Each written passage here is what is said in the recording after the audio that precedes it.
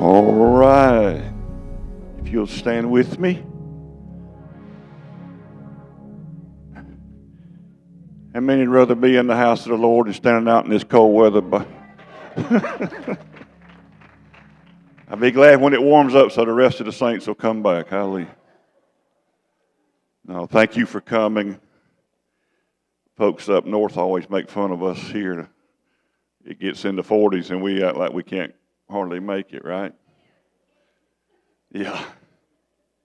I will say this, the older I get, the more the cold is real to me. That's for sure. And my wife, she's always saying, because I'm always fussing that I'm cold wherever I go, seems like. But anyway, I just want to reference two passages. We're still in the series that I began. This is the third in the series of things that are. And today we're going to talk about things that are, and what one of the things that are or is healing. And so Isaiah 53:5, the last sentence of that verse says that by his stripes we what? Are healed. We are healed. Now that seems to be confusing, and even that's written in the Old Covenant, and in 1 Peter. Peter quotes it in 1 Peter 2:24, and he says, by whose stripes you were healed. So he's referring back to the are. So how many knows if you were, you are, that means you is? Bad grammar, but truth anyway. And so I want to talk to you about a subject that is really, I'm going to just go gut level honest with you today. After preaching this gospel for over 40 years, this has been the most challenging area for me to live out, not only as a minister, but as a Christian. There have been times in my life where I just became so discouraged that I just didn't want to pray for folks that were sick. I did, but I wouldn't push it. And that come on the heels of some very devastating losses, I would say, where people that I prayed for earnestly did not get healed, and they passed away. And it was just baffling to me. And I just didn't understand it. It was just so confusing. So many voices about healing and how to get healed and all that stuff that it was just it was just so confusing. And so I want to address it from just straight. I believe I have an answer for you, so it's not going to be depressing. I think I've learned after over 40 years the way to approach it in a way, and for the way that you and I live our lives in regard to this subject. So that's what I want to talk about today. Amen. Anybody interested in that, or y'all want to go get a cup of coffee at the Waffle House? Hallelujah. Okay, Father, thank you for your word. Thank you for your grace. Thank you that you are Jehovah Rapha, the Lord our God that heals us. Thank you that you have made provision for what you knew would happen when sin was invited into this planet, and that there will be sickness and there would be disease, but it's not your will. And you made, Lord God, provision for our healing. And your word declares that by your stripes we are healed. So we claim what is in Jesus' name. Amen. All right, you may be seated. Thank you. Boy, this is a big subject. I have seen so many wonderful healings, and I'm talking about medically verified, doctor certified, if that helps you, healings. And I've thought about this over the last few days here, and I've reviewed in my mind where I have seen the most fruit in healings. We've seen people right here, Mary Lee sitting back there. We always, speak of her, healed of a tumor in her colon of cancer here when I didn't even know her. And it happened right here at this altar. Saw a lady right here on one Sunday morning here healed of dyslexia. Just battled with it all of her life. The night before, I'd had a dream about that. And I called that out. She stood here, raised her hand, that she was the one that had dyslexia. I prayed for her. She was instantly healed, according to her, and made her life so much simpler. So sometimes it can be something that if it's not taken away will take your life, like cancer, or it could be something like dyslexia that you can live with, but it's sure tough. It makes it tough. And I've seen all kind of miracles. But I went back and I've tried, I've seen God do so many miraculous things. I've told you the story. I'm not going to tell the stories today because it would eat up too much of my time. When I say stories, I mean testimonies. Had a lady at Cornerstone that had, and and the Lord spoke to me of what to call out. And that was a strange service for me. But one was a little finger. And I still know that lady personally. She was healed in that service. And then the other one was bones and plates and screws. And there was a lady in our church that had lost plantar flexion ability of her ankle due to a severe break and surgery and plates and screws put in it. And she had lost ability to move her ankle on one foot in that way. It's called plantar flexion. And she had lost that, and her bones were fused. And so when she went up steps, she had to step up with the one that could move and then just bring the other one up. And she was instantly healed that night. And her and her husband, and she's a very shy lady. She didn't even call it out to him until they got home. And she told him to go in. She wanted to pet the dog or feed the cat or something. And later he came out, called her name, said, "Well, what are you doing?" And she said, "Watch this." And she walked up the steps healed. And as soon as he saw his wife go up the steps, he knew. And I didn't know any of that had happened, and I didn't know who got healed in the service, and I just by faith called out what I saw. And he called me that next morning. I think it was 7:30 or 8 o'clock in the morning. I remember the first call was I was in the shower, and I was like, "Who's calling so early?" And I answered on the second call, and talked to him, and he told me the story, and she was healed. And in fact, they were standing back in the service when I called that out, and I said, "The Lord wants to heal somebody who just got problems with plates and screws and all that." I didn't know where they were. I just knew that's what God said. And by faith, I did that. It's called a word of knowledge, and it came. And so I called that out, and he elbowed her, he said, "He's talking about you. You need to go down there for prayer." And he said that she said to him, because she's a very shy lady, she said, "The Lord can heal me right here." And she said, and what she didn't tell him until when they got home is when she said that statement, "The Lord can heal me right here," immediately she felt her ankles begin to tingle and get hot. And in her heart, she said she knew that he was healing her, just like what she said. And then when she got home, she wanted to test it out privately before her husband watched. And I've been to their home, and they got very high steps, almost kind of like these. And she went up and down. And he told me the next morning when he had me on the phone, he was like a little kid. I'll never forget it. He said, "Pastor, you just don't see this, but you see it, but you just don't see it." That's the way he was talking. And he said, "We've been up all night."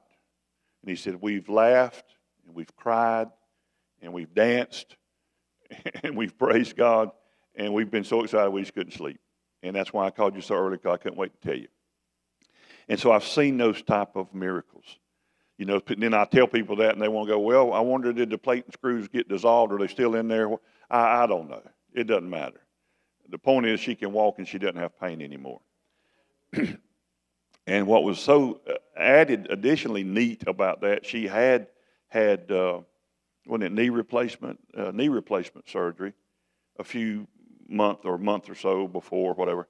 And so on her last appointment with her orthopedic surgeon, she asked him about this ankle, which had been broken like 9 years prior. And she said, "I have a lot of trouble with this ankle, and now it's been 8 or 9 years. Can you take the screws and the plates out and, give me some movement? And my feet swell sometimes, and I can't wear the pretty shoes that I want to wear sometimes." And he said, "I can, as a surgeon, yes, take those plates and screws out now because your bones are fused. But," he said, "it will not return your plantar flexion ability, and the trauma that would you incur would not be worth it. So no, ma'am." She said, "Okay, well, I just thought I would ask." A week later, I called that out in the service, and she was healed. Maybe Papa heard her say that. I don't know. I've seen all kind of stuff. I remember being in a little Church of God. I'm just saying it so that's how the story goes. And by that I mean that's a Pentecostal church, if you don't know what that is. And the one I was preaching at and had been there I'd preach there every year for years. I'd go and run a revival there. And and they were really Pentecostal. And in fact, sometimes I would call them the Bulldog Squad of the prayer part. In other words, if you had somebody and you called for them to come help you pray, they'd be on her like a bulldog. And so, but anyway, I got up to preach that night at this Church of God, and I looked out, and there was a lady sitting on the end of the pew, and I didn't know her. And most time I go to churches like that, I don't know anybody. But I felt the Holy Spirit say, pray for her. And she was sitting alone, nobody near her. She looked like to me she was, I'd say, in her 30s, mid-30s maybe. And so I'm a little bit timid on that kind of stuff, a little bit, because, you're doing stuff. Yeah, I can do the preaching, but when you mess with people, that's when you get in trouble or fun or whatever you want to call it. But I just remember I felt the Holy Spirit say, pray for her. And I didn't know what for. And that's the way God does. He kind of spoon feeds you a little bit. That's the way he does me anyway. He just gives you what you need to know. You need to do that, and maybe you'll get some more, maybe not. And I've had God say, pray for them. And then, but my custom was always, once they start walking down, then, of course, inside my heart, not out loud, I'm saying, Papa, what is it? What am I praying for them for? So anyway, so I said, ma'am, can I pray for you? Would you mind if I pray for you? No, the pastor just introduced me. I just went up and stood behind the pulpit like now to start to preach. People are expecting a sermon. They're not expecting me to call out people and pray for them. So I said, ma'am, can I pray for you? I felt like I was supposed to do it right then. And she just nodded. And she seemed pretty shy to me. So she walked down the aisle. While she's coming, in my heart I said, Papa, what is it? And I heard one word, infirmity. It's not a word I necessarily use in our common language. I'd say sick or, whatever. But I heard the word infirmity. So I decided just to use the word God said to me. And when she stood before me, I didn't ask her, did she have an infirmity? Because to be honest with you, I'm afraid she might tell me no. And that would make me look really bad in front of people. So I said, ma'am, I felt God said to me that you have an infirmity, and I want to pray for you. I didn't ask her what it was or anything like that. But I could tell when I said that to her, she really kind of physically, she didn't fall down or nothing. I could just tell, with her eyes, I could tell she reacted to that word. And that made me feel like I was on target, that was correct. And I said, if you don't mind, I'm just going to lay hands on you and pray for you, and we're going to believe, God, that this infirmity will leave you. And she just, real sweet lady, nodded. Now, what I didn't know, I was praying for a Methodist woman. And you got to be sweet when you're praying for Methodist people in a Pentecostal church, right? And so I was glad I didn't call the whole church down there to pray for her, because I love the church. I love those people. But they would have been, one of them would have been on one side hollering, turn loose, and the other one been on the other side saying, hang on, and all that stuff. So I just laid my hands gently on her, and I just said, be healed in Jesus' name. And she didn't fall down, and I didn't look super anointed, and she didn't do any physical demonstrative thing. And she returned to her seat without fanfare. I returned to the pulpit and preached my sermon and went home. And I finished the revival out, and a week later, I received a call from a pastor, and he identified himself. Never heard of him, never heard of the church. And he said, I'm Pastor so-and-so from so-and-so Methodist Church, and in Bacon County is where it was. And he said that I would like for you to come and run us a revival. And I thought, that's weird. Most of the time I don't get calls from Methodists want me to run a revival. But so I've learned even in those situations, I just on the phone, I just in my heart, Lord, what do I do here? And I felt that, I didn't hear God say, thou shalt go, or none of that, but I felt that I was to go. So we scheduled it just a few weeks ahead. I went there on a Sunday night. We ran through Friday night at this Methodist church out in the country. And And so when I got there, I didn't know anybody. I didn't even know who the pastor was. I knew his name. Didn't know what he looked like. I got there. I sat on the front row. I don't think Jill was able to go that night for some reason. I carried one of my elders when I was pastoring Cornerstone. So one of my elders rode with me, and we sat on the front pew. And then a little bit, the pastor come in and introduced himself. He said, "I'm Pastor so and so." I think his name was Tommy. And he introduced himself, and he said, "Brother Young, we are so glad to have you. Thank you for coming, and let us know if you need anything and whatever." Very traditional church. And I sat there. They had a choir. They sung out the burgundy or greenback hymnals. Y'all know what I'm saying? If you look in those books, page 92 is a song called "Just a Little Talk with Jesus." Make everything all right. Google me, see if I ain't right on that one. Because that's what I was raised on. So they did all of the normal, very traditional, and I'm cool with that. I'm there to serve them. And I'm not there trying to make them Pentecostal. I'm not trying to make them anything. I'm just trying to preach the gospel. So I'm sitting on this side with my elder. They do the choir singing. They do their stuff. And then they had a piano on this side. And a lady comes up to sing, and the pianist is behind her. And she kind of looked familiar to me, but I wasn't sure. And she said, "I want to sing this song. And before I sing it, I want to give a quick testimony." And I could see the whole church was just beaming. You could tell they really loved this little gal.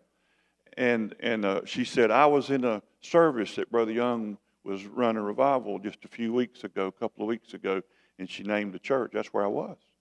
And it hit me. That's the woman I called out. And she said, "Church, you all know this, but I just want to give God praise."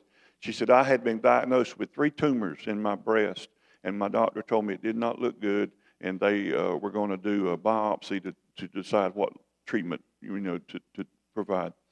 And she said, "So I was so scared and so wanted to be, God to heal me, that I heard that he was running a revival over here at this church, and I went, and just to see if God would heal me." All right, now imagine this woman. She goes to a Pentecostal church. She may have knew somebody. She wasn't sent with anyone. If she even knew anybody in there, I have no idea. She got out of her comfort zone. She went to this church. She's sitting there in faith. She's scared to death on one hand because of the 3 tumors in her breast. The doctor told her it looks cancerous. She don't know. He's going to do a biopsy and decide the treatment level, and they've got it scheduled. So she's out seeking. There ain't no other way to say it. And there in that service, sitting there in her little faith, here's a guy, me, that don't know doodly, okay, about her or nothing. And he gets up to preach. And he pauses and doesn't do his sermon, and he asks her, can he pray for her? That's pretty cool. And then while she's walking down and she stands in front of this preacher that she don't know, this preacher says, "You have an infirmity." That means a sickness, disease. And that was correct. Now imagine what her faith is doing. Her faith went from maybe here to here, and then when I said infirmity, that's pretty specific. That ain't a guess. Then her faith is off the chart. Who is her faith in? It's in Jesus. Because she knows I don't know doodly. She knows this can only be God. She puts her faith in him, and listen to me, she receives what was already provided for her before she was born. This is why you are healed. Now, I've heard preachers say that and there's one that's on TVA, his name leaves me right now, but he's a real big proponent of this, and he'll make a statement sometimes. He'll say, God's not going to save anybody today. I agree with that theologically. And God's not going to heal anybody today. I agree with that theologically. You have to be careful because people, but what we mean by that is God don't have a calendar circled that on that day I'm going to save your loved one, or on that day I'm going to save you. The day you were saved is not in the, he's going to save you is in the future, it's in the past. And he saved us all at the cross and the whole world. But the day you receive it pretty much is up to you. And it's the same way with your healing. So we could say theologically, by his death on the cross, you are saved. But that don't mean you received it immediately. Right? When people say, "Brother, when did you get saved?" I say 2,000 years ago. But when did you waken up to it? Well, that'd be like 1974, 73, 12 years old. That's when I awakened to the truth that I was saved, because my Savior had come and I believed in Him. Okay? So it's the same way with your healing. Okay? So God's doesn't have a circle on the calendar on that day I'm going to heal you. And so I'm taking too much time. God help me with this. But what I'm saying is this is where I have seen the most fruit. And there's a point that I'm trying to tell you. I'm not trying to tell you I'm nothing. I'm not trying to say I'm great. Now, I've prayed for hundreds and probably thousands of people. I know I have in over 40 years for healing. But where I've seen the most people healed is when I've been able to do things like that. Or either I've had dreams or God gives me a word of knowledge. And it's something that boosts the faith of that person. Now, Mary Lee sitting back there shaking her head. And so when I didn't know Mary Lee Barnes, and I didn't know her, never even seen her as far as I know. I had just got here as the pastor. We were doing a Feast of Tabernacles, first one ever done. And I gave a testimony about a little lady in Enigma, Georgia, named Sister Crook, that walked with a walker that got totally healed of some bone disease that was going to take her to her bed, and then she would have died of something else, they said, like blood clots or whatever, And it was a very degenerative bone disease, and she walked with a walker. And I don't have time to give a whole testimony. But she was totally healed. Her and her brother that came up from Perry, Florida to visit her with bleeding ulcers was totally healed that night. And all kinds of stuff happened that night.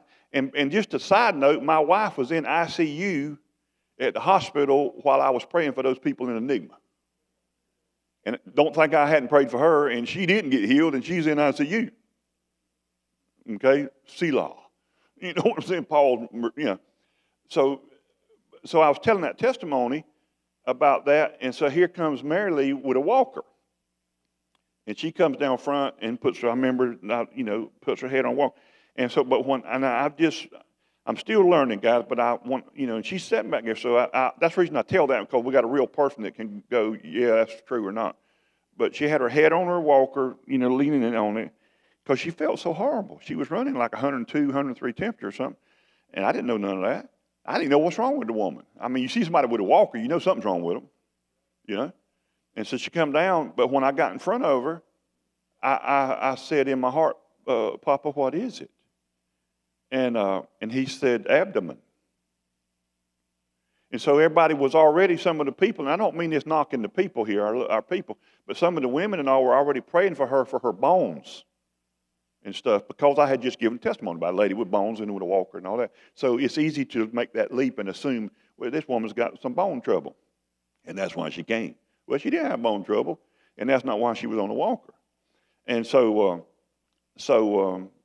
but when I stood before Mary Lee, not knowing her, and I said, look at me, and I said, you're not here because of bones or joints or anything. She just nodded no. And I said, the Lord says this in your abdomen. And she did that. As soon as I said that, I heard colon in my spirit. It's hard to explain it.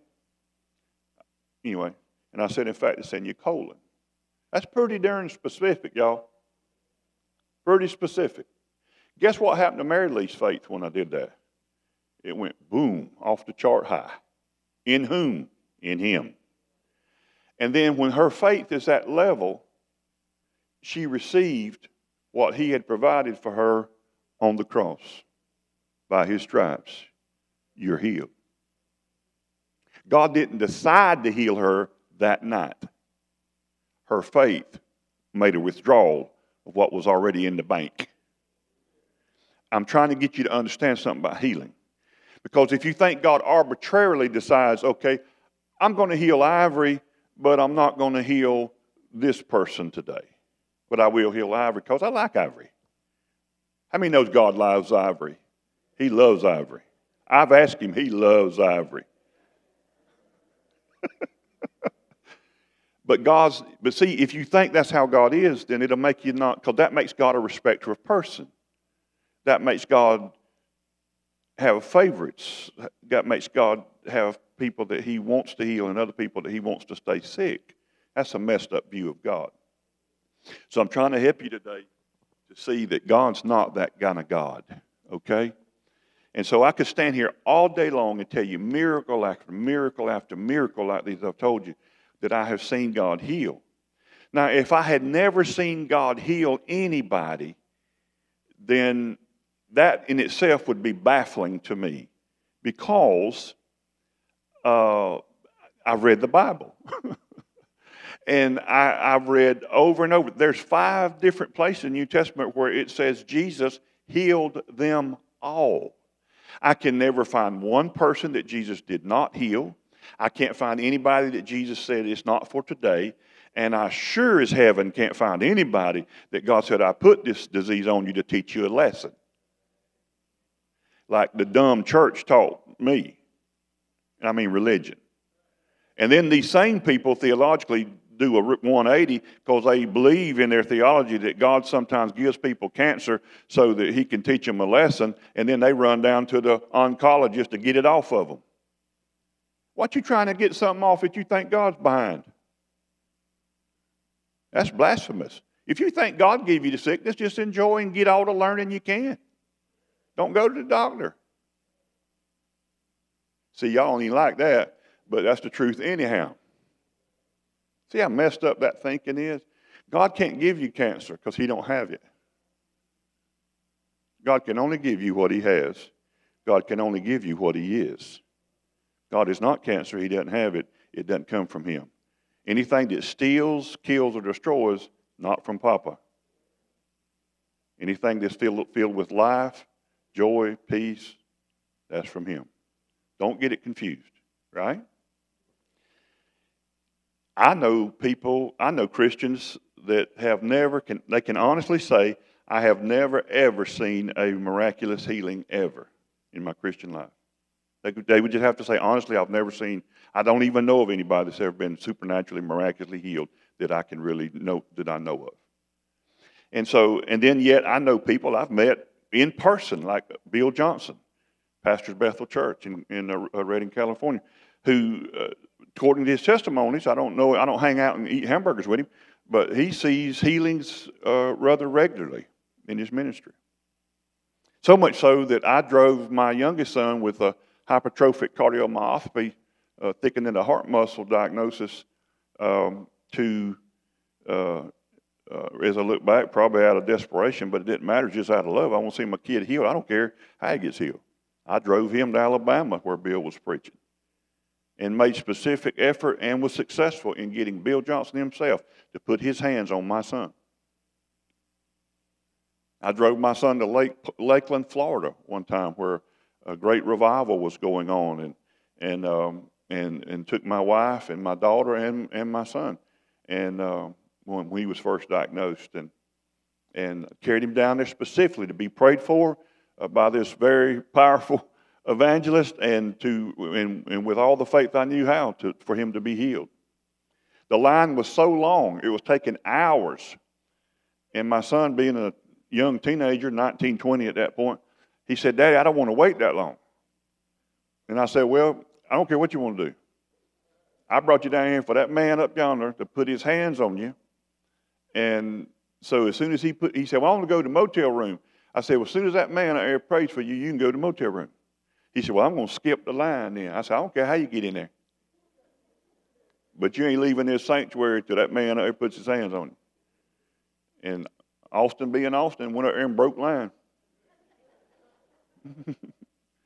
And that man laid his hands on my son. And once I saw that, and I'm believing for miracles. We didn't see it. Didn't happen. Bill Johnson's seen all kind of miracles. He ain't been too awful long buried his wife with cancer. He buried his daddy with cancer. And yet he's seen hundreds and probably thousands of people healed of the very same things. Why? Good question. If I've never seen God heal, it'd be easy to do like a lot of preachers and ministries do, and they say this, because they've never seen it. And one reason they've never seen it, you know why they've never seen it? Because they ain't never prayed for nobody sick. You know what they do in those churches for sick people? They put them on their prayer list, and they put it on the bulletin board down this hall. Let's remember our sick and our shut-ins. If you got to pray for the sick because Jesus said do it, right?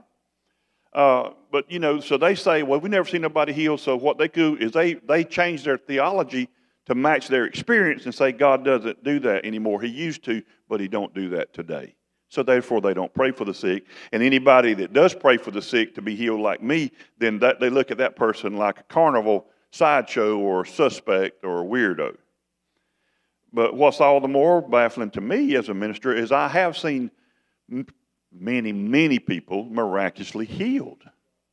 And so I've seen too many authentic, miraculous, medically verified healings to be able to say God doesn't heal today. I can't say that because I've seen him do it. And so, but I've also had to walk away from people that God didn't heal. And they died. And I preached their funeral. And then what that does is open me up to all kind of questions. So then I go, well, why this time and not that time? Well, why'd you heal this person that I prayed for and you didn't heal this person that I prayed for? Because I prayed the same prayer. I did it the same way. And so how am I supposed to live? How am I supposed to approach this subject? How am I supposed to preach on it? And I've tried to figure it out option. And I want to tell you that'll wear you out.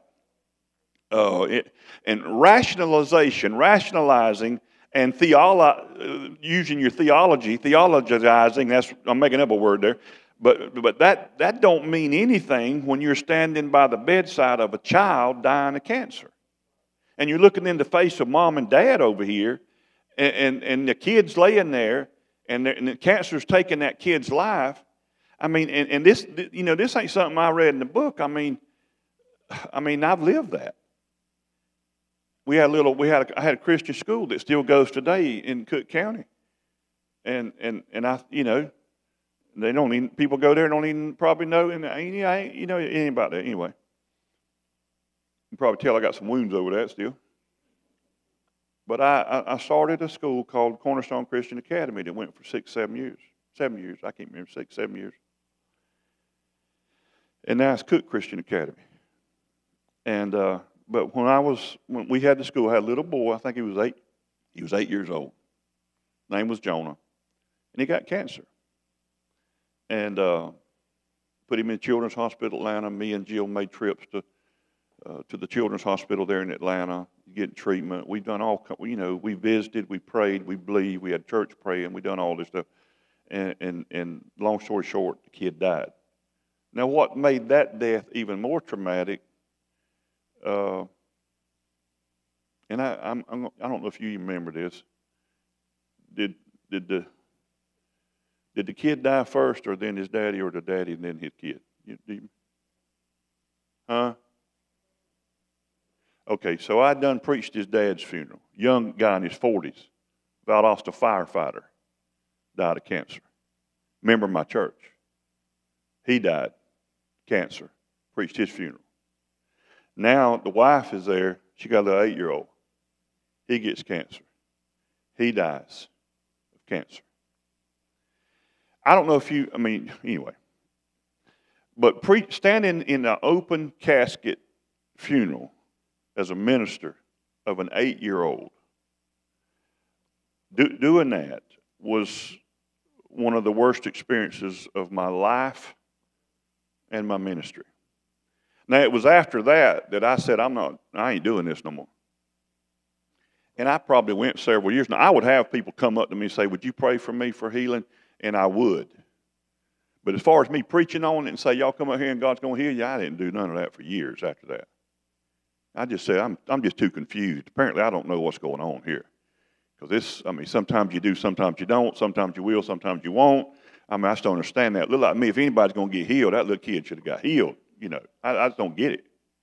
That family done suffered. Right now today, there's a road that you've cut through from Valdosta to Nashville, and you would never see it because it's their own private plot. But there's a dirt road that runs down, and I know that's where I buried his daddy and I buried the 8-year-old. And I cannot ride that road without reliving that in my mind every time. Just drove past it last week, out working. And I replay that. And I remember the tears, and I remember the moans, and I remember the crying. And I remember all the things that accompany that. And it's just horrible. And I'm like, oh, why didn't you heal him? Come on. What's the deal? He's 8. Come on. You know what? And so, you know, and then I've read all kind of books. I've heard preachers, you know, with great eloquence preach sermons. And you can find them on Google. I don't advise it. And, you know, but they'll preach sermons like, 10 reasons God heals. Or they'll preach sermons like 8 reasons that some are not healed. And you can go down to points. And let me say this, theologically, I can go through Scripture and I can find you reasons that God seemingly healed. And I can go through Scripture, but I can't find reasons that God don't heal. But I can come up with reasons for you that maybe why God wouldn't heal you. And as a young, dumb preacher, I would preach some of that stuff just a couple of times. Because I heard other preachers, I thought that's what you do. And I'm trying to see people healed. Now, after over 40 years of preaching, I'm just going to try to say it nice like this. I would never preach a sermon like that no more. None of that helps. I've never preached a sermon, 10 reasons why God heals, and then somebody got healed after it. It don't work. And in fact, to me, as a pastor now, preaching sermons like that, to me, borders on spiritual abuse of the people that hear it. Don't abuse them like that. Don't do that. Because it don't help and it just confuses people. Now, obviously, this is a mystery to some degree. It's a mystery. I've tried all kind of different approaches to get people healed. In 40 years, I've had time to experiment. So, I've begged God to do it. And then I've kind of saw in Scripture where that ain't how Jesus prayed for sick people. So I said, Jesus just said, be healed. So then I switched my prayer, and then I just pray for him, be healed. And it don't work always. And then I've seen where people say, you command it. Be militant. Be aggressive. So then I prayed for sick people like that. I command you to be healed in Jesus' name. I rebuke this sickness, and just get rough with it. And get loud, and they still don't get healed. I don't know. And then I've tried, more contemplative, relaxed prayer. I do know a prayer that I don't want you praying for me when I'm sick is, Lord, if it be thy will, heal Pastor Dale. Please don't pray for me if that's how you pray. Because see, the reverse of that is, Lord, if it's your will, heal Pastor Dale. If it's not your will, kill him quickly. You know what I'm saying? I don't need that prayer. Because you then introduce the aspect that it might be God's will for me to be sick. And it's never God's will for you to be sick. That's what I want you to understand. God wants you healed, well, and whole. That's clear in the Bible. God don't want you sick. God did not make you sick. God did not put the sickness on you. God has paid the price by his stripes for that sickness to leave your body.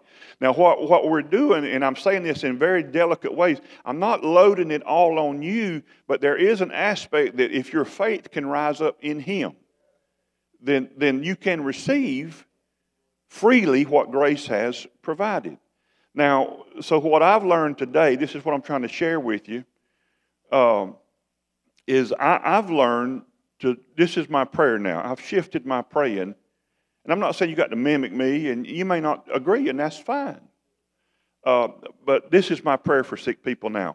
Lord, have mercy. Have mercy. Now, that may sound strange to you until you start reading your Bible. But God's mercy flows like Niagara Falls. It never diminishes, and it flows with great grace, love, and mercy flows continually and constantly with God. And I'm not trying to get God to pour out his mercy, grace, and love and healing upon you. I'm just trying to get you to slide over under the waterfall.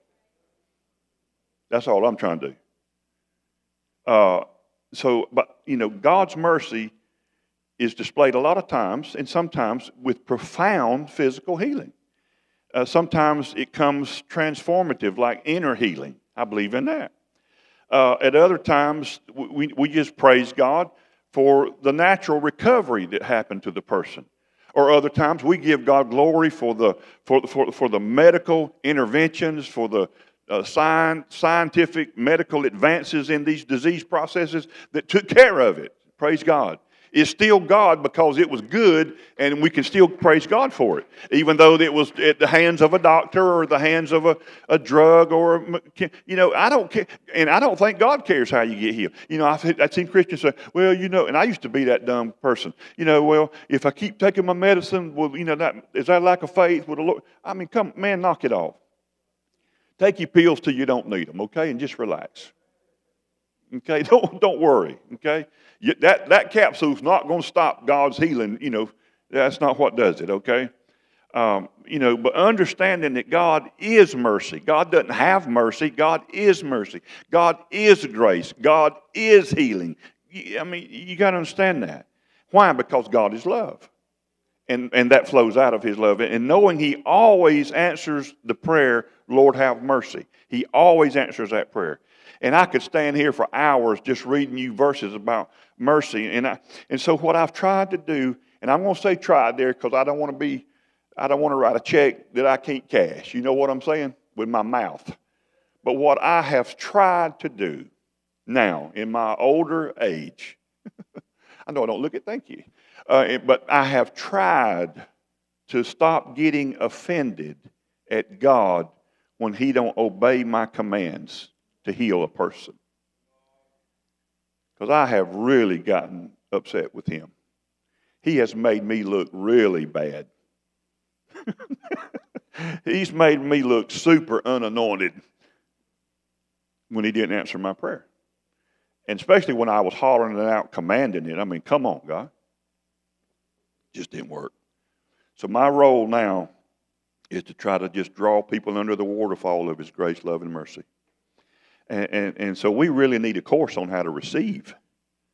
Religious people think in terms of earning it, deserving it, in regard to their healing, especially in their healing, and even in their blessings. And I don't care how many times, especially when I was a young preacher, we would pray for people that was sick, and we'd be praying for healing. And I would hear people around me praying, Lord, please heal Sister so-and-so. She's been a faithful Sunday school teacher for 30 years. Oh, God, come. They would do all that kind of stuff. As if being a Sunday school teacher for 30 years qualifies you for healing. We do the same thing that they did in Luke chapter 7, verses 2 through 7. This is the story in Luke 7, verses 2 through 7. This is the centurion has a servant. This is a Roman soldier centurion. By the way, he is not Jewish.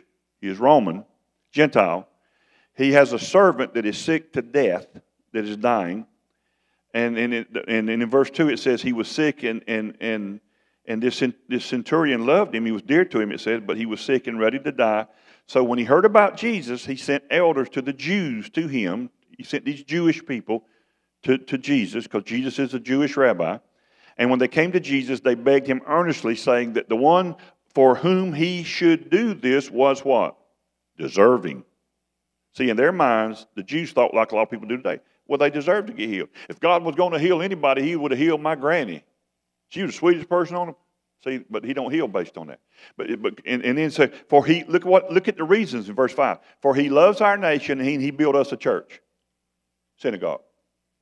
But I mean, God should heal the guy, right? Because He loves the Jews. Jesus is a Jew, and He built them a synagogue. I mean, who's more deserving to get their healing than that? And that's the way they thought. And that's what they approached Jesus with.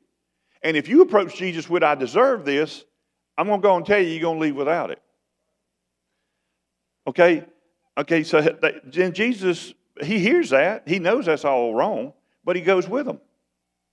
And when he was already not far from the house, the centurion sent friends to him, saying to him, Lord, do not trouble yourself. I'm not worthy that you should enter under my roof. Therefore, I did not even think myself worthy to come to you, but say the word and my servant will be healed. So this guy says, I know I'm not a Jew. I don't even have a right to ask you. I'm not worthy. I'm a Gentile. You're not even supposed to come as a Jew under a Gentile's roof. I just know that. And so what did he do? He put his faith in the goodness of God through Jesus. And that's the key, y'all. And so he said, if you just speak the word, I know you'll be made whole. And from that same hour, that guy was healed. But before I leave that story, Jesus did this. It said Jesus marveled. Only 2 times in the whole New Testament did Jesus marvel. He marveled here. And he said, let me tell y'all something. I have never seen such faith, not in all of Israel, as I saw in this man. Faith in what? Faith in faith? faith in the goodness of God. He said, I ain't never seen that like this. He said, he marveled. He marveled another time at their unbelief. That's only 2 times he marveled.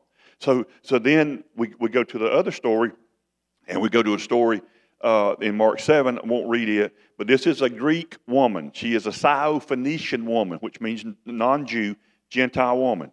There she is crying out to Jesus because her daughter is so demon-possessed.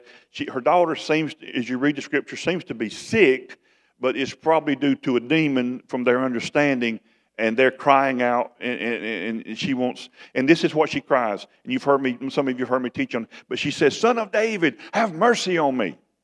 And Jesus ignores her. It says he ignored her. He ignored her prayer. How rude of Jesus. I thought he was supposed to be sweet. Here's a woman in desperate need, got a demonized daughter, and he ignores her. Does that sound like the Jesus that we know? There's got to be a reason here. He ignores her. She doesn't shut up. She keeps on louder. Son of David, have mercy on me. Notice what prayer she's praying, the mercy prayer. But she's adding to the front of it, Son of David. What that is, and if you don't know, she is evoking Jewish covenant. She is evoking that she is the seed of David. She is saying, I am of the seed of David, and I am in covenant with you through David. Therefore, you're supposed to heal my daughter. She's using religion, y'all. It's the same as saying, heal me because I'm Baptist. Or heal me because I'm Pentecostal.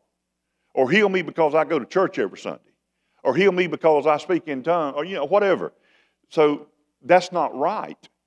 So the disciples tell, Jesus, send this woman away because she won't shut up. And Jesus says in her hearing, the woman's right there. He says it's not right for me to give the children's bread to the little dogs. This woman heard that. You don't think that kind of stabbed her heart? Jesus just called her a dog, and it wasn't like a good, what's up, dog? It wasn't none of that. It wasn't that kind of dog. This was a bad dog. Because in the Jewish culture, all non-Jews were dogs, Gentiles. It was not good. So he said, it's not right for me to give the children's bread, the covenant bread, to the little dogs.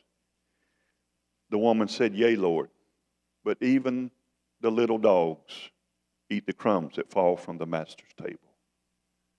Whew. That's all Jesus was waiting for. I feel God so strong right now. He said, woman, great is thy faith. And her daughter was healed instantly. What was Jesus doing? Was he being mean to the woman by ignoring her, by calling and agreeing that she is a dog, Gentile, outside the commonwealth of Israel, outside the covenantal blessing? What was he doing? No. He's trying to bring her over under the waterfall of love, grace, mercy, and healing. Where was she at? She was outside of it in her mind, thinking religion will do it. If I'm in the right religion, if I say the right prayer, if I do it the right way. No. This is not faith in faith. This is faith in God. In fact, Jesus said to his disciples one time, have faith in God. Have faith in God. And faith is not where you psych yourself up, and get yourself all psyched up and have faith in faith. And see, I've tried all that stuff. I've tried all kind of ways to approach God for healing. I've tried the word of faith, call things be not as though they are. I've tried word of faith, And I've tried, declaration. I've tried all that stuff. None of that stuff works. Now what works, if I can get you to put your faith not in me, not in some bland verse, but in Him, goodness. I can't explain it, but somehow that's when you connect and you draw into your body. And when you draw that in, it shoves whatever's wrong out. Jesus said, when that woman pressed through the crowd, touched his garment, issue of blood, he felt virtue go out of him. And what went out of him went into her and drove out whatever was in her that was not of him. Whew, that's good. And over, in the Bible, we have examples of people who were healed by saying the have mercy prayer. 10 lepers approach. Have mercy on us. Have mercy. He healed them all. Blind Bartimaeus, sitting by the roadside. Have mercy. Have mercy on me. They said, be of good cheer. He calls for thee. He healed him. I can go on and on where they cry out, have mercy, and what they leave with, physical healing. So this is what Brother Dale does now. When you come to me for prayer, I am trying all that other stuff. Now, when I stand before you, you my precious people, I want to see every one of you healed. I want to be healed. I've experienced healing in various ways. All I'm saying today, and please don't take the little testimonies I gave, that's not an example of the only way. I'm just simply being honest and saying the way that I've seen the most fruit of people getting, no kidding, no joking, I mean just flat healed, is when I've been able to move in the realm of the Spirit through the gifts of the Holy Spirit, whether that revelation came through a prophetic dream or however, or a word of knowledge, like it did with Mary Lee. But when that's why they're called gifts, because those gifts of the Spirit are not to make me look like I'm anointed or I'm some powerful dude with the Lord. It's to increase your faith in Him. It's a gift. And I wish I could move in that every Sunday. And this place would be packed. People love to come watch a show, you know what I'm saying? I mean, it would. And I want to see and God wants the people healed. But the Bible says that in Mark 5, it's when Jesus marveled, it said Jesus marveled at their unbelief. He marveled at their unbelief. And then the next verse says, this is strange now, if you not listen. He said, and he there could not do many mighty miracles, except that he has laid his hands on a few sick folk and healed them. What happened? Their unbelief shut down their ability to receive from Father. It shut it down. Now, if Jesus himself stood on this planet and the people's belief or non-belief affected what he could do, how much more do it affect what Brother Dale can do or you can do or we can do? So we have to get the people to believe. Now, if you read the next verse, it says, and he there could not do many mighty miracles except that he laid his hands on a few sick folk. One thing I want you to see here is that the atmosphere can be non-conducive for miracles. And it don't flow too good. That's why when Jesus went into the house with the little 12-year-old girl laying dead, and the house was filled with funeral mourners, and they were wailing and carrying on, and so many people, and Jesus went in with his disciples, Peter, James, and John. He went in, and the Bible said Jesus put them all out. Why did he put them out? He had to get all that unbelief out of the room. He wasn't being rude. He wasn't being mean. But can you imagine you go to a funeral, they're wailing and crying and carrying on? Because they didn't do like we do. They don't keep them out a week or two. Sundown, boom, they finna go to a tomb somewhere. They didn't have the embalming, anyway, that's just the way they did. So they got to get all the crying in. In fact, in Jewish culture, they hired mourners.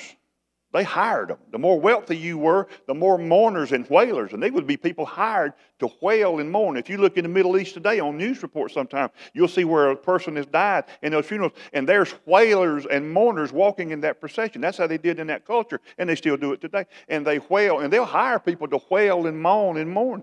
They may not even know the person. And so Jesus walked in. He said, what's all this turmoil?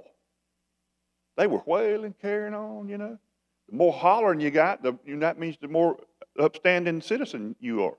You was able to hire more wailers and mourners. And that Jesus said, he said, why all this confusion and wailing and moaning? He said, for the damsel is not dead, but merely sleepeth. And the Bible said they laughed him to scorn. Wailers turned to laughers quickly. They laughed him to scorn. That ain't like, that's like, this guy's a nut. We got a dead girl here, and he said she's asleep. And then when they said that, that's when Jesus said, man, y'all got to go. He opened the door and said, get out of this house. Can you imagine leaving that service? Man, Jesus told us to get out the house. Can you? Nobody tell me, all that. She put them out. They out there in the yard having a committee meeting on how they're going to get rid of Jesus, or I can't believe how rude he is, or who he think he is putting me out the house. All that kind of, and he put them all out. It said he put them all out. I can't wait to get to heaven and check out that DVD. I want to watch that one and he put them all out. And then there's nobody in there but the mama and the daddy, Peter, James, and John. How many is that? Fivefold ministry. Okay, here we go. So then he looks at her and he speaks in Arabic, Talitha Kumai, which means, damsel, I say to her, rise. She rises up. She was just asleep then. You know what I'm saying? She was dead, but he raised her from that. Jesus would not dignify death by calling it death. Jesus said, you ain't nothing but sleep. I'm going to knock the sleep off you, girl. So he raised her from the dead. And then he said, y'all give her some Captain Crunch, because when I open that door, I want this bunch to see her eating breakfast. Because if y'all don't, they're going to declare she's Casper the ghost in here. So give her something to eat. And Jesus did that. Why? Atmosphere means. But what I'm saying is he could not do many mighty miracles except he laid his hands. Listen to me. Don't ever give up, even if the atmosphere ain't conducive. Just put your hands on them. Because the devil can't block that. The atmosphere he can fool around with, but he can't fool around with my hand. Lay hands on the sick and they shall recover. Right? Put your hands on them. Pray in faith. Not in your prayer, not in your anointing, not in your church. Pray in his goodness. And so when people come to me, now I got to quit this, but when people come, whatever their disease is and sickness, whatever it is, I've come to them. I'm going to call this a more contemplative prayer. I've had wonderful successes. I've had horrible failures. I've tried to say, well, I'm not the healer, it's him, He wants everybody well. And I see that in his life and how he did ministry. Something that hit my mind yesterday that I never thought about is when I just never seen this. And I'm not saying it's inspired, but it seemed to help me. But I see Jesus now. He's been crucified. He's resurrected. He's hung out for 40 days on the planet in his glorified body, right? He's at the Mount of Olives. He's just to lift off. The Bible calls it the great ascension. He's going to ascend back to heaven, right? He's standing at the Mount of Olives, the Mount of Olivet. He's looking across the brook Kidron and across the Kidron Valley. And he sees the eastern gate that he had rode in just a few weeks earlier on that baby donkey. And when he rode in there, they were crying, Hosanna, Hosanna, Lord save us. They throwed palm branches and praised him. Them same people turned right around just a couple of 3 days later and hollered, crucify him, crucify him. He's standing there now, and his time on the planet in that form is over. He's going back to the right hand of the Father. He's not going to leave us as orphans, for he's given his Holy Spirit to indwell every person. But he knew when he's lifted off that it would be different. I'm trying to get through this. I never saw this, never read this. Don't make me smart. It's just. But I saw that when the Lord was going to lift off, he knew there were still thousands of sick people and afflicted people on the planet. And he was leaving them. He knew there were hundreds of people in Jerusalem that he just didn't get to that needed to be physically healed and were dying in their homes. And he was lifting. But in that moment, I saw in his heart that he, and you and I will never surrender you or a member of my family or any human over to cancer or to any disease, for it is an enemy against God. But I will surrender myself, and I will surrender you into the care of a loving Father. I will cast all of my care upon him, for he cares for you. And faith is that we have a Father God who loves and cares for us and is active and involved in our lives every day. And he loves you. And I saw that Jesus, as he ascended, had to surrender those people who were still sick. Now, he hadn't approached them, he hadn't prayed for them, but he knew they were there. But he surrendered them over to the care of his Father and to the Father's mercy. And that God has somehow decided to use man, a cooperative, willing heart, through prayer, to co-labor with him in this earth. That's what he's decided to do. And that's why prayer is so uniquely, specifically important. So, all I'm saying to you is keep praying for people. Keep believing for yourself. Don't lose faith in God or in his goodness or in his love or his care for you. And just because you've prayed for people and believed for them to be healed and they were not, and you attended their funeral, do not invent a theology that would rob you of joy and faith in him.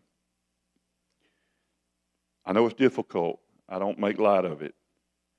But I just say, Papa, I surrender this person to your loving mercy and your grace and your care.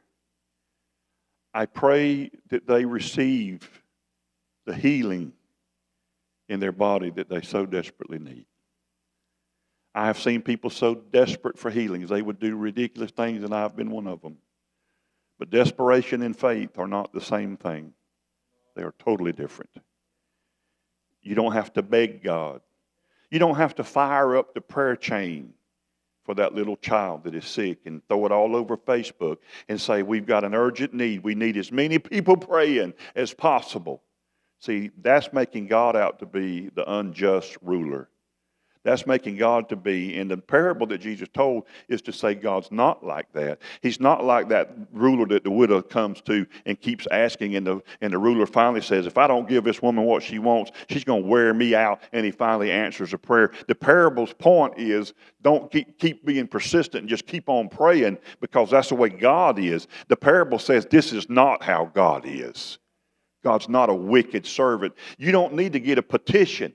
You don't need to get 1,000 signatures on your prayer for healing to get God to heal your grandbaby. It ain't based on how many people. It's based on one thing, your faith in a loving Father who cares about that sick grandbaby, who cares about your broken heart, who cares about the suffering and affliction and the pain and the trauma and all that goes with sin and death, sickness and disease. And he loves you so much. Have I told you that yet? He loves you so much. And I pray to God this helps you today. Helps you to not be scared of that subject of physical healing. And know that you're part of a church here that we still believe in healing, and we still every now and then see it in spite of ourselves. But we know that our Father desires healing for every person. Every person. Whether they in church, out of church. You know, he loves you. And just my job now is to see Niagara Falls, that's grace, love, mercy. It's flowing. It never diminishes. I told you whether I'm paddling strong down below or just relaxing in the kayak, the water pressure still comes at the same level. God's love and grace and mercy is not contingent on me. And so I just try to, just talk, man, it's dry. I'm in a dry season, Brother Dale. I said, well, come with me. I know where. Let's go over here and get them under that waterfall. That's my job as a preacher. Just try to get you. And all of a sudden, they're under the deluge of that. Not delusion, but the deluge of water. God's grace, love, and mercy. Now it's flowing to them. It's flowing to them. It's washing them. It's cleansing them. It's healing them. That's what I want to do. And so I just say, Lord, I pray what those 10 lepers. Lord, have mercy on me. I used to think mercy was just, please don't judge me or don't make me get what I deserve. That's not, it's in there. Read it. Have mercy. What happened? They got healed. Have mercy on me, Bartimaeus. He got healed. I said, that's a good prayer. I'm going to make that my prayer. Then I read like Psalm 136 where every verse says, and his mercy endureth forever. And then it'll make a statement, and his mercy endureth forever. And I just read it last night. And you read another, and his mercy endureth forever. And verse after verse, his mercy endureth forever. And after you read that, man, it's like you want to just headbutt the wall. Come Come on. His mercy never runs out. And if these guys got healed by just saying, have mercy upon me, then I'm going to do what they did. And I'm going to do it with a heart to approach him as the loving Father that he is, not because Dale knows the exact incantation or quote or how loud to holler it or what oil to use when you anoint them or all that stuff. None of that, no more for me. No games, no religion, no son of David evoking religion. God, because you're good, and the only thing you want to do with that Syrophoenician woman was get her out of all that unbelief, out of all that false religion, out of all that trying to come through some religious form. No, daughter, just come to me because I'm good and I love you and I care for you. And once you connect to that love, boom, that sickness got to go. Amen? Stand with me. Man, if I helped you, please give God praise for that.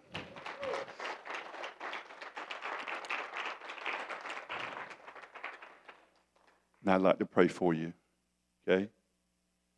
It's 12:11. I went 11 minutes over. Bad preacher.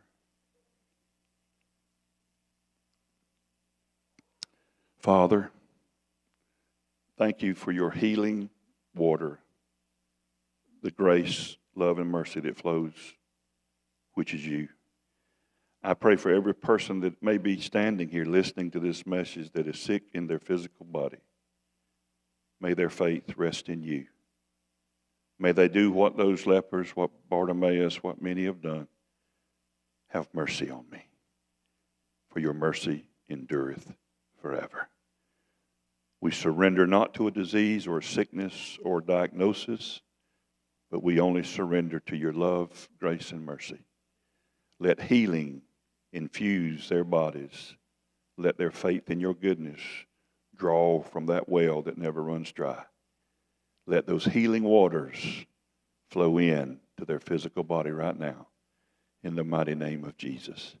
Let us pray for the sick, believing in your goodness to see them recover, to see them restored, to see them healed. In Jesus' name, amen. God bless you guys. Love you so much. If you want prayer for any reason, I'll be down front. I'd love to pray for you.